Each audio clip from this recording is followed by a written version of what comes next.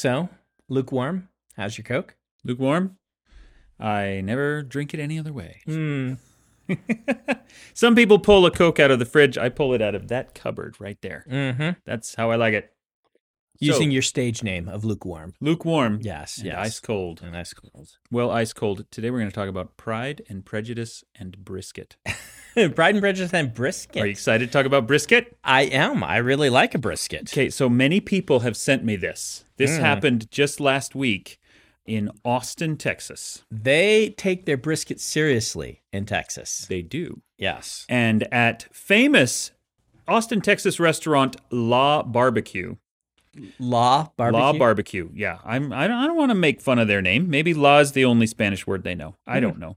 Maybe it's L.A. Barbecue and they moved from California. The A is lowercase. They might just have bad typography skills. That's entirely possible. So at California Transplant L.A. Barbecue in Austin, Texas, somebody broke in at 4 a.m., clearly knew what they were doing. They hopped the fence, they broke the lock on the meat locker, and they stole 20 whole briskets, valued at approximately $180 each. Wow.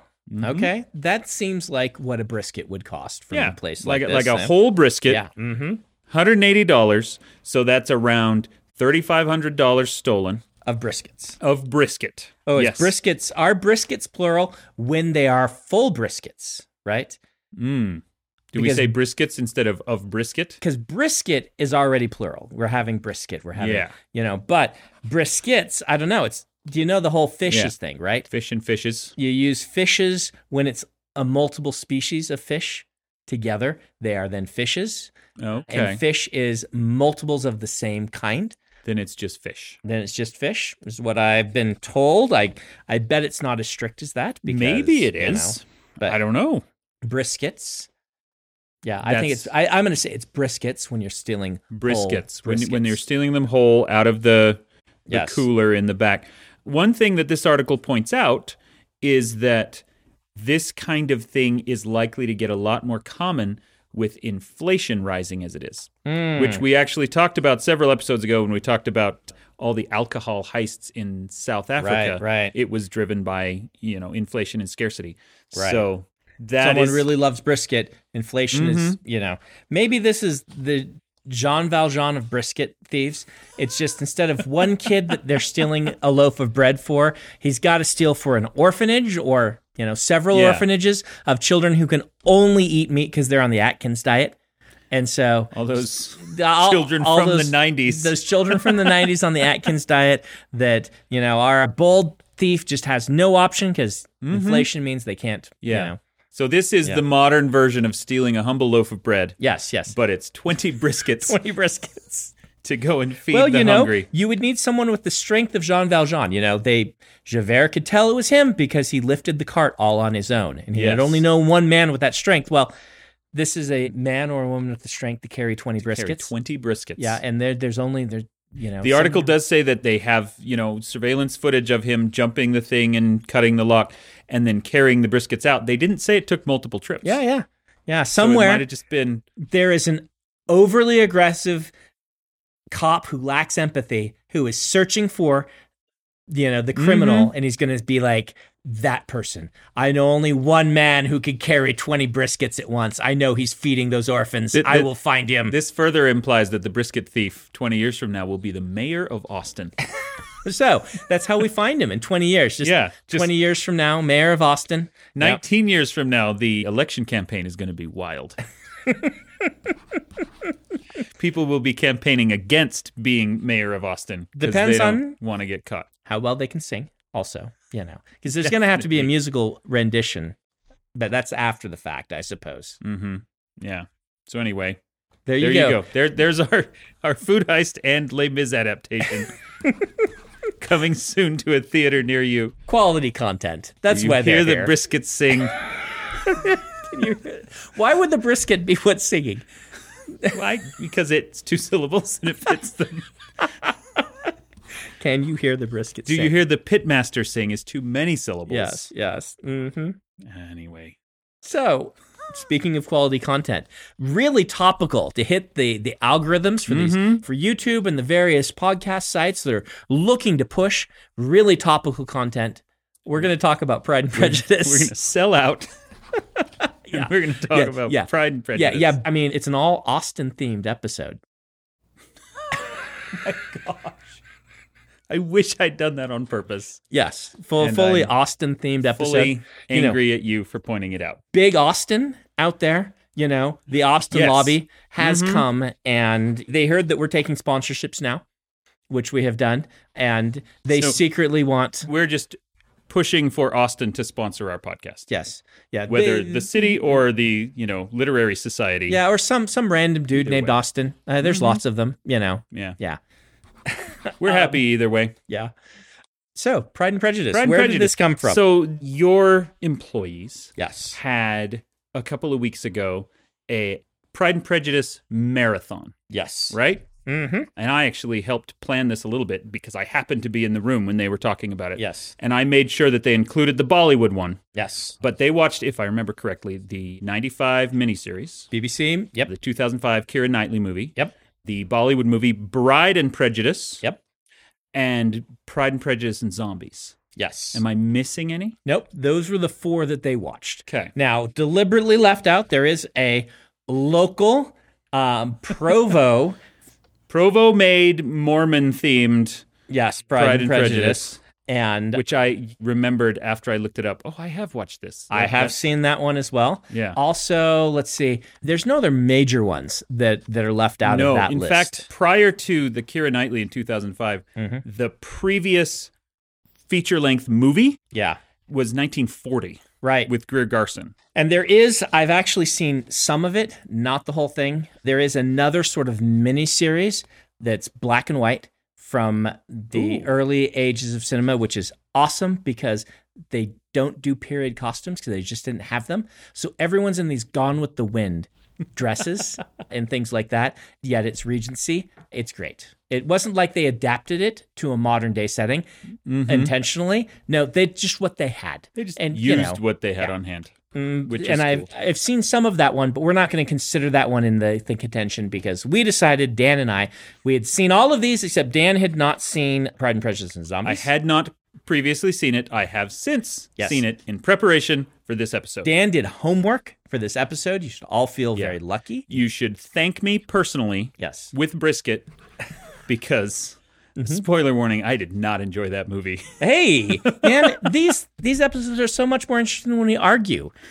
You're supposed to love it so that Did you not like it either? I didn't like it either. It was so boring. It was, I don't know how they managed to make that concept dull, but they did it, and I'm proud of them. I'm in the minority. Working hard. Everyone else in the room seemed to really like it. Really? Yeah. I watched it with my wife. She certainly liked it more than I did. Adam, our producer here, he watches every year. It's one of his favorite movies. So he's not here tonight. He has fallen in my estimation. Yes.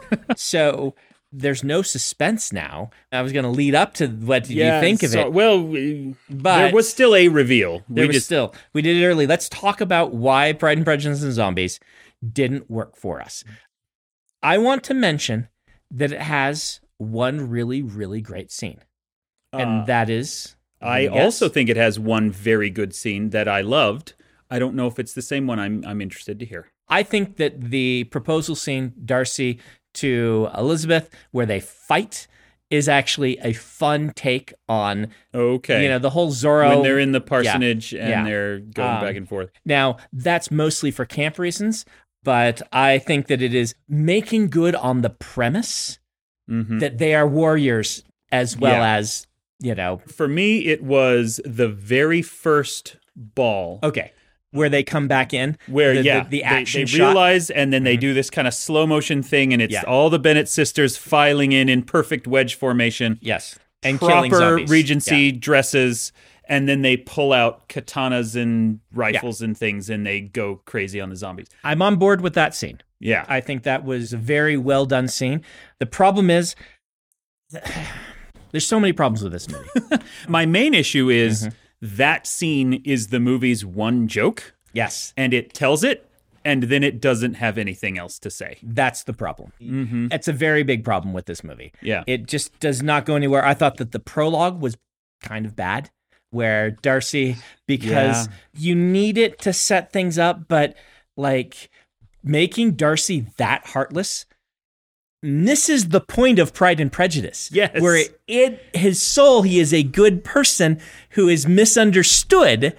Yeah, but that's kind of the decision they made with every character, right? Yeah. Like Sally Phillips, who played Mrs. Bennett, wonderful British comedian. Yeah. She kind of got it. She knew she was in a comedy movie. Right. But like Charles Dance as Mr. Bennett was so somber and dour. Darcy was doing like the Christian Bale Batman voice the whole time. Everyone went over the top with, well, this is the grim and gritty one. And no, it's supposed to be the funny joke one. Right. Matt Smith got it. Matt Smith got it. He was great. He was fantastic. Sally Phillips was great. I will watch Lily James in anything. Yes. And I thought she did a pretty good job. The whole cast is really, really great. And this is part of why I actually didn't like it. Because I was watching this and imagining an actual adaptation, like a straight up adaptation of Pride and Prejudice, that used this cast. And I even thought that Mr. Bennett was a good Mr. Bennett. It all could have worked really well, but they had to rush all of the scenes. Like when Charlotte, the one who marries Collins. Yeah, it's Charlotte. Like, was she even on screen before she comes and tells Elizabeth, I've decided to marry Mr. Collins? Just once, but yeah. Like, you have to They rush rushed a lot of through stuff. so much of this. So it's a bad Pride and Prejudice adaptation. You don't get the actual enjoyment of Pride and Prejudice, which would be okay if it were funny all the way along, but it's not. It's mostly grim and dour. Yeah. And Darcy's just like wanting to murder Jane. And like it is Like on the spot, like Lizzie So- has to stop him from murdering Bingley. yeah. More than anything else, I think that's what it was. Is I was just so surprised that they didn't go campy with it. That And they didn't make it tried fun. to play it straight. And- it wasn't as fun. The title is so funny. Yes. It is a clear and obvious joke. I haven't read the book, but the movie, they tried to go straight on it. And so it was dour and kind of. Yeah. And here's the other thing. Maybe we'll spend the whole time on this movie. Here's the other thing. I think we can actually spend most of the time on this and the Bollywood one because they're like polar opposites in how to actually adapt. But it's a bad zombie movie Yeah. because they tried to inject an entire epic fantasy lore to their zombies, which is just so poorly done that I was cringing the whole time. Like Yeah. Wickham is the Antichrist. Kind of, maybe, we don't know. They mention it for some reason, but then killing him doesn't stop the zombies, and he's back later Comes on. back at the end unharmed. Honestly, I was impressed that they tried to come up with a reason for the zombies. Did you? I don't think they did it well, but I think it was an interesting choice to do it. I think the movie would be so much stronger with no reason. Right? If there were just zombies. So the joke is that it's Pride and Prejudice and there are zombies. And I think you don't change the story as much as they do. At least this is one way to do it. yeah. You have that there are zombies. And I would not make the zombies anyone in the story or there'd be a concern. It's like, it's Day of the Dead. People are rising from the graves. This happens periodically. We just deal with it. We don't have to worry that Jane is turning into a zombie because the dour nature of the sort of the way they did it is you can't tell if someone's a zombie, which changes the entire dynamic so much that you always have to be worried about the person that you're with being a zombie. Yeah. Which changes the dynamic between characters just too much. I think the premise of this is what would happen in Regency England, they just kept on going with life like they had to during World War II, except there's a zombie apocalypse going on at the same time. And they are halfway there and halfway into this whole mafia thing where you have to worry that every person you're interacting with is a zombie or that someone's been bitten. And it changes the dynamic. You can't have the Regency stuff work nearly as well. Why are they throwing balls? Why are they doing any of this? And Well, and so much, they did a lot of world building, but they only did it halfway. right. And if the world building weren't there, then I could just accept the joke. Right? The joke is, hey, we're going to the ball and zombies attack during it. And then we have, a flirtation scene that instead of doing the dance with Darcy and insulting, they are stabbing zombies. and spinning around each other and using the exact same dialogue, right? You do a Rosencrantz and Guildenstern are dead. You take the exact dialogue and you add a very hilarious subtext to what's going on, and you have a really fun movie. That's what I thought that it would be. But things like, they establish in the prologue and in several of the other scenes that they have changed the way houses work. That the way they enter, every house they enter is they go through the weird little brick pillar first. Yes. And then there's a tunnel that goes in under the wall to get to the house where it's safe. And so they're clearly trying to say, look, this is a society that has adapted to the presence of zombies. Right. Which was kind of cool. But then on the other hand, they're like, oh no, Jane, you should just walk to Netherfield because then you'll get there and you'll have to stay. Yeah. And she ends up like riding a horse through a forest full of zombies, which is so dumb. Right. It's the halfway measure. Yeah. You see this in other things. Once you start saying, now you have to pay attention to the logic of it, then the logic of it has to be good. And you can totally do that. You could do a version of this where the logic was solid, you rewrote everything. This is Lion King, right? This is when you say, I'm taking this source material and I'm adapting it so strongly to my idea that I'm considering all the angles and trying to make a version of, that becomes 10 Things I Hate About You, or, where you take an old thing and you make it new. And they didn't do that. They kept so much of the original that doesn't make sense with the context of the world building that it was just farcical and I couldn't pay attention to it. But they weren't making it jokes. It's not a joke. Like if they'd been like, we'll send her off, and then there were some wink at the audience that this is the dumbest idea ever and everyone is super stupid, then maybe I'd laugh. Yeah, or even if it's just like they don't realize it's a zombie apocalypse. Yes. They just think that there are some zombies. Right. And so every time they kill them, they're like, well, glad we got rid of the zombies. Yeah. And then the next scene, there's more of them again.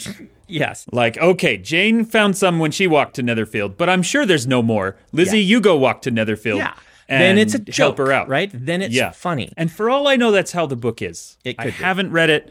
I don't want to bash the book, but the movie did not work for me at all. So Bride and Prejudice, Yes. which is the Bollywood one. So I have to correct you. It's not Bollywood. So it is a British director of Indian descent okay. who made a very Bollywood inspired, but my friends who are Indian would want me to point out, wasn't filmed. No, that's absolutely worth pointing out. Yeah. It is a British production with a Bollywood aesthetic, using a lot of high-class talent from India, but a lot of high-class talent from London as well, from the UK, and kind of weaving these together. It's the same director who did Bend It Like Beckham. Fantastic director. She's great. Yeah. So yes, just thank you for that. Yeah. That is worth pointing out. Yeah. Even within India itself, there are at least two major film industries that are separate from each other. And we like to call both Bollywood when a lot of them are not filmed The in big Bollywood. recent one, RRR, that came out was not Bollywood either, Yes. and still gets called it. So thank you for that correction. Do you watch a lot of Indian movies? I do not watch a ton. I've seen a couple. I actually want to do a movie night where we watch some of the favorites from some friends who are from India and have them show so I can learn some more. I know enough to understand the aesthetic and things like that. Bride and Prejudice might be my favorite of the four. Of the ones you've seen. Now, it's hard for me to say because I went to the Keira Knightley one with my wife on our second date. So there's a certain special sense to that one. And the 1985 one is the only one that isn't rushed. 95. Sorry. The 95 one is the only one that isn't rushed and doesn't have to cut out big chunks of the story. So they all have their own thing, but Bride and Prejudice, the Bollywood, we'll call it the Bollywood one, but we mean Bollywood inspired. Yes, Bollywood inspired. Is such a brilliant way to adapt something that I just want to gush over how good a job they did. And I read reviews when it came out that called it lazy or things like that. So, just, slap on a veneer of India. No, this movie is taking the sort of the prejudice and the pride and is adapting it and applying them to modern race relations. Yeah. And that is genius. And it works so well because in the original, it was all about class. Yes. Right? Like your little country family, however nice you may be, in every iteration shows them at a different economic level. But they're definitely not Bingley and they're not Darcy. Yes. And this one changes that to be more about race and less about class. Yeah. It's about an American who thinks lowly of rural India and a woman who loves her culture and her people and her little rural city and thinks very poorly of him for being... Well, and one of the things that I like about it, because, you know, like you say, you have to make Darcy still likable. Yeah. He doesn't dislike India. Yes. He just looks down on it in that kind of microaggression sort of way. Yeah, exactly. Where he doesn't take it seriously. He doesn't know it well. Once he gets to know it, his opinion changes. Right. And he realizes, oh, I have had these kind of unconscious biases that I need to correct about myself, which was very progressive for 25 years ago or whenever it came out. But just a really cool way to take this text and add something new to it. I love a lot of things about this movie. I love their Collins, right? Their Collins is so good. And their Lydia. This is the only time I've ever loved a Lydia in any version of Pride and Prejudice. Yep. She's actually my favorite character in this one. Is she? She's so funny. She is pretty everything funny. That she does. But their Collins is like, he's likable. Like, I like liking Collins, even though I could see that it would be a disaster to date him, right? Yes. And like, he's clearly a mess. Yes. The way they do it in Bride and Prejudice is he's the one who went off to America. Yes. And so he comes back and he just has very weird, obnoxious attitudes about things. And he's very funny. It's a really brilliant thing to have Darcy be a hotel magnate, right? Is that magnate? That's how you say it, right? You know, instead of owning Pemberley, he has these hotels with all these rooms and all this space. And they combine his mother and his aunt into one character, right? So his mother is the Lady Catherine de Bourgh, which is a good simplification. And having Collins be this like little flunky who's just so in love with this family who has gotten so successful and is a bootlicker to them works so well as that same dynamic. It all just really works. Wickham is the one where I'm not 100% sure on. And I like their Wickham. I like, for instance, that, you know, the solution in Bride and Prejudice, good update, is not Lydia married him, so now it's okay. So now it's fine. Yeah, it's okay. You know, Darcy gave him some money. He married Lydia. They'll be happy, I'm sure, right? You know, a nice update being, no, we got Lydia back and... Yeah, and doesn't he end up getting, like, arrested or actually criminalized for something? That, yeah. He is the least likable Wickham of any of the four. And that is hard for me to look at objectively because I don't like him at all. He's this kind of beach rat surfer backpack across. Guy. Yeah. The only reason that I'm kind of unsure on him is they really play up the Elizabeth and Wickham relationship in this one.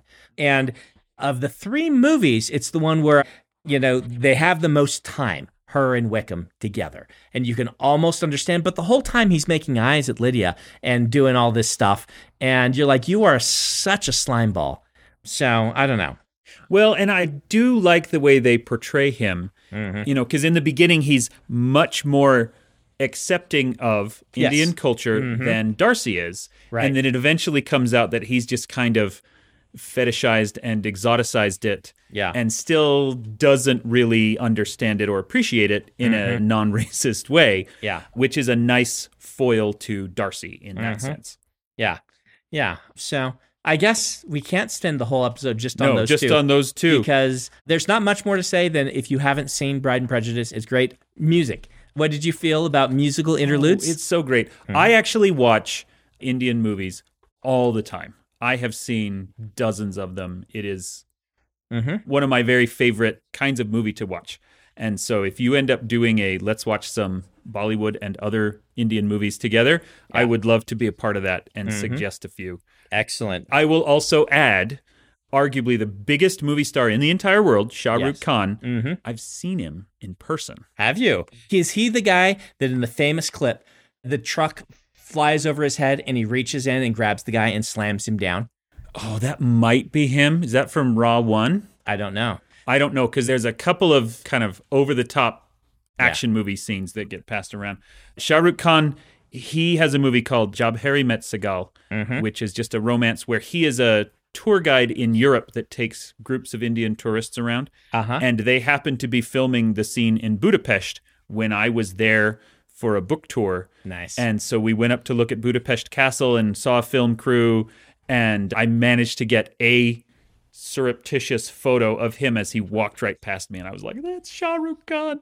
Nice. But yeah, I love it. And so I really enjoyed the music. Yeah. Thought the music was good. The music is great. added a No lot. Life Without Wife, I think, is my favorite of the songs. Yep. But all of them are great. Yeah. Yeah, even the snake dance. I love that movie. Yep. For those who haven't seen the movie, which sister is it? It's always Mary who's Mary. the weirdo. That's it. Mary. Yeah. In the books, it's like, hey, play piano for us, piano forte. And she tries. And in this, instead, they're like, dance, do your dance. And she does a cobra dance. Does a crazy cobra dance, Yep. which is probably a very cool dance. But the whole joke is that she is doing it in a hyper serious, over the top kind of way, which is very typical Mary Bennett. Yep. So, All right. So let's talk about the other two. Keira Knightley version. Where would you rank this? Keira Knightley version is my favorite adaptation of Pride and Prejudice. So it's number one. Absolutely number one. In fact, I can't think of an adaptation of any Jane Austen thing that I like more than the Keira Knightley Pride and Prejudice. Okay. That's a controversial opinion. It is. Yeah. I understand. Well, and frankly, 95% of the audience probably prefers the 1995 miniseries because it is so well done and so beloved. I don't actually like it very much at all. Okay. Ooh. Is it below Pride and Prejudice and Zombies for you? No, okay. I thought we were going to get some spicy takes. No, not quite that spicy. If I were to rank these four, it would be Keira Knightley, and then Bride and Prejudice, and then miniseries, and then, somewhere off in the corner would be Zombies. Okay. I would flip the first two, but I seem to rank the 95 one higher than you do. It's just that I cannot separate the Keira Knightley one from the fact that I went there with my wife on our second date and we watch it periodically as kind of our movie, because our first date was a play, HMS Pinafore. And the second one was like after we both knew. That was a blind date, our first one. After we both knew that we both liked Jane Austen and a new Pride and Prejudice was out, it was like a let's go see this together sort of thing. And so it really is kind of our thing, Your thing. that we went and saw that. We were on the second row because it was in Salt Lake and it was for some reason shown at only a few theaters.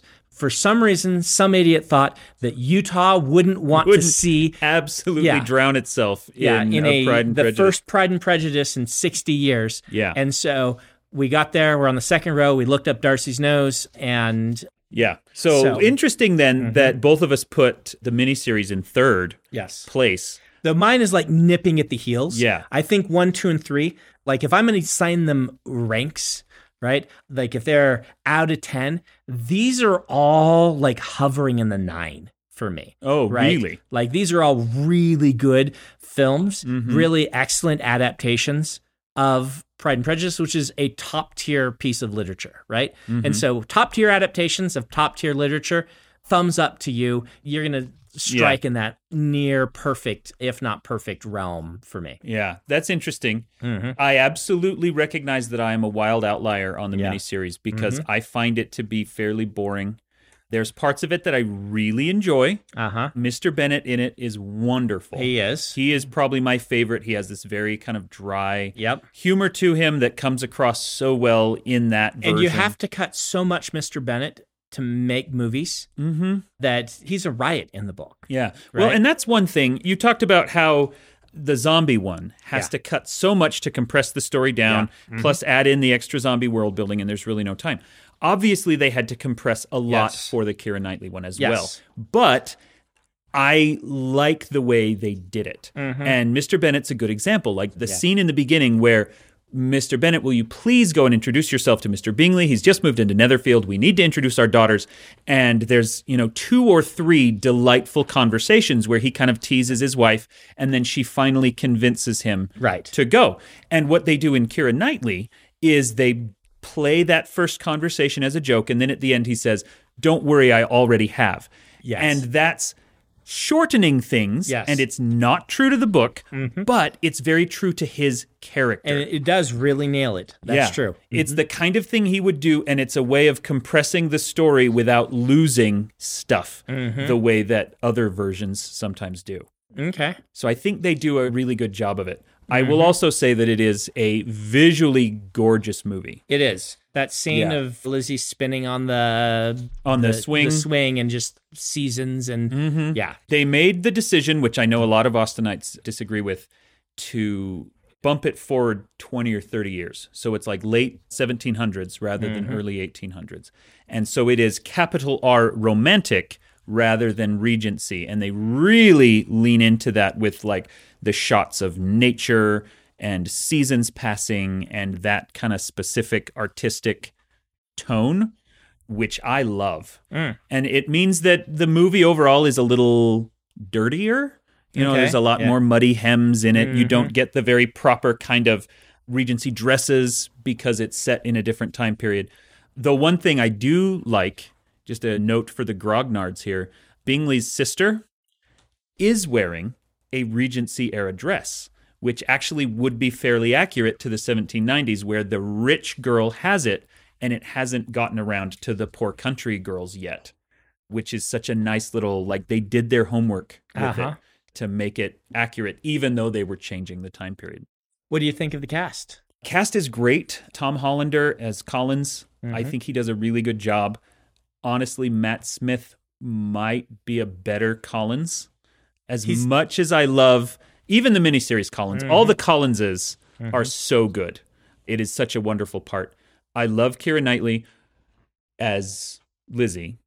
One problem that I always have with every version of Pride and Prejudice is that, like, Jane is supposed to be the hot one, right? Yes, I was going to bring this up. Like, it's really, in the Bollywood one, it's like they've got two just absolute models playing the two parts. Jaw-dropping. Yeah. The woman who plays Lizzie in Bride and Prejudice is considered one of the most beautiful women in the entire world. Yeah. Jane is supposed to be the hot one, but she rarely is more attractive than Lizzie because Lizzie's the main character. Yeah. And so in the Keira Knightley, as attractive as she is, Rosamund Pike, like, okay, I see now why she is the glowing jewel that everyone talks about. You know, the last time I saw it, it was kind of hard to be like separating Moiraine a little bit, just a little bit. Every time I'm like, oh, it's Moiraine again. Even though she plays a very different role. She does a fantastic job with the two different characters, obviously. But yeah, it was interesting. I didn't have that problem when I watched Whale of Time. Of being like, oh, it's Jane. It's Jane Bennett. Yeah, but... No, because we've seen her in so many other things. She was even in a James Bond movie at one point. I love Rosamund Pike. I think she's fantastic. And I do like the fact that, you know, there's at least one movie where Jane is maybe a little hotter than Lizzie is. Which I only harp on because it's a key plot. It is a key plot point, and like now we're putting on our literature hats and things like that. Like Jane Austen was not known as a great beauty during her time.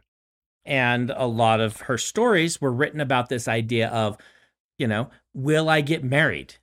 And things like this. And during an era where the certain class she was writing about, the woman's attractiveness was a very big deal to her prospects for the future, which is, you know, utterly sexist, horribly unfair, but it's part of the text, right? Yeah. And the idea that Elizabeth might not be the prettiest one around, I think plays into a little bit of the personal writing to make this the protagonist in the story. Yeah, and it gets mentioned constantly. Yeah. Mrs. Bennet several times, you know, will say in public with Lizzie right next to her, you know, Jane is my most attractive, but the others are okay. Yeah. And Lizzie's like, Mom, I'm right here. Yeah. And so it was a big part of the culture and a big part of everything.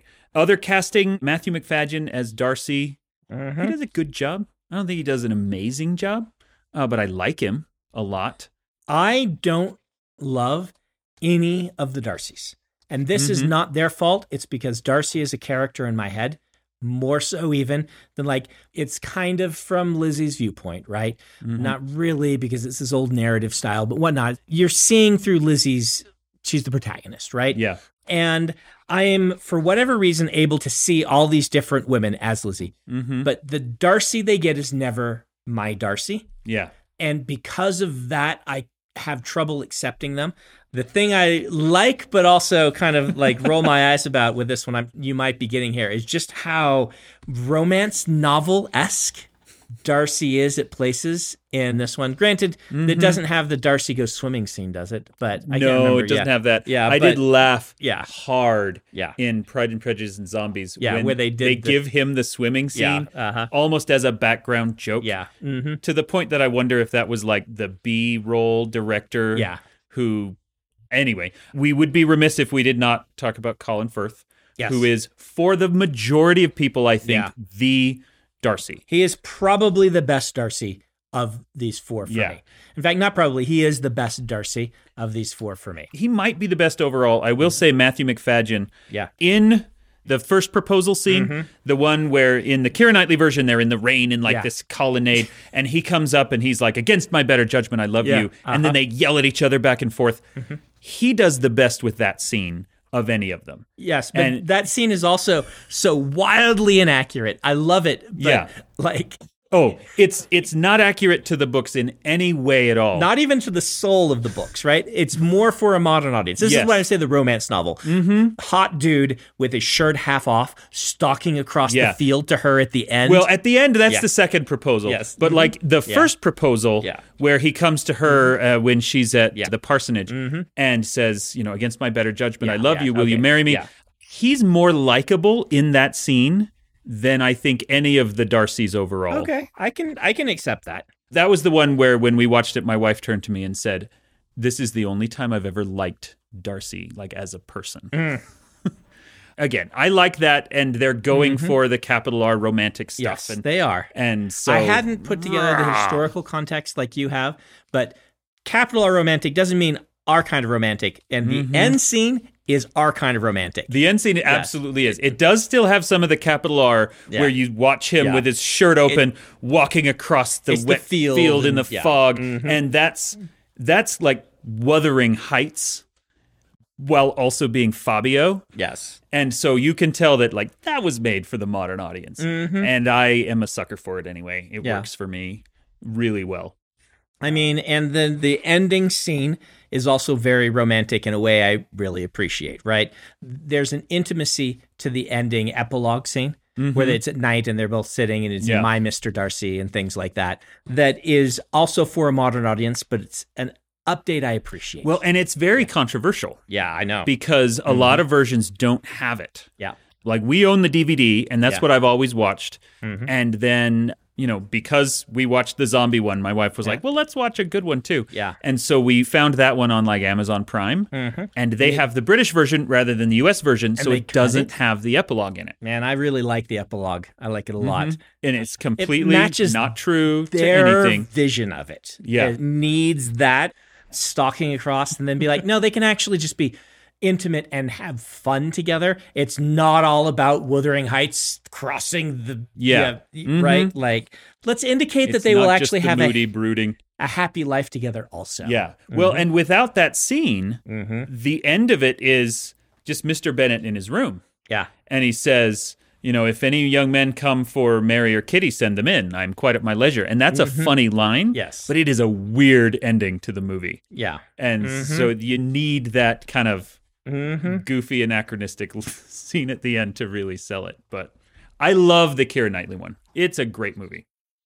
Okay, I have one question for you. Yes. And I realize we're already kind of at time. It's all right. First of all, I kind of feel like we should do an Emma version of this. Okay, I'd have to watch a lot of them. There's Gwyneth Paltrow Emma. There is... I watched the new Emma earlier this year. Anya. Yes. I really like that one. It was really good. I still think I like the Gwyneth Paltrow one better, but I'm going to have to go watch it. Arguably the best Emma is Clueless. Clueless, yeah. That's the one I was trying to think of earlier when I said 10 Things About You, because 10 Things About You is actually not that good, but...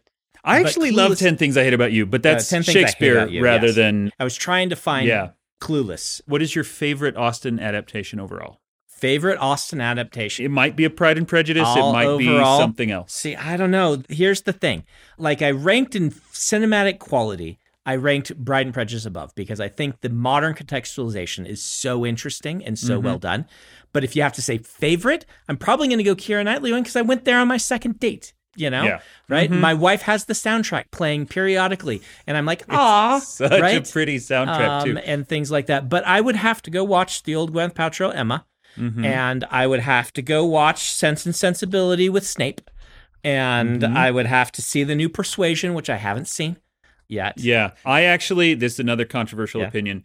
I love the new Persuasion. It's controversial. I'm hearing a lot Yeah. of my friends who like Jane Austen like it, but online I hear everyone hates it. It's not faithful to anything. But as we have discussed before, unfaithful adaptations are kind of my jam. Right. But there's a Billy Piper Mansfield Park that is fantastic. There's a BBC did a Northanger Abbey as part of that same series. Northanger Abbey, if you haven't read it, is the actual straight up satire. It's her Yes. only actual. So was it a comedy? It was done as a comedy. It is Austen doing satire of Gothic horror. Yes. And this BBC one, like I keep wanting to say like Lee Pace was in it. He's not in it, but it's a guy who looks like him. It's great, actually. Okay.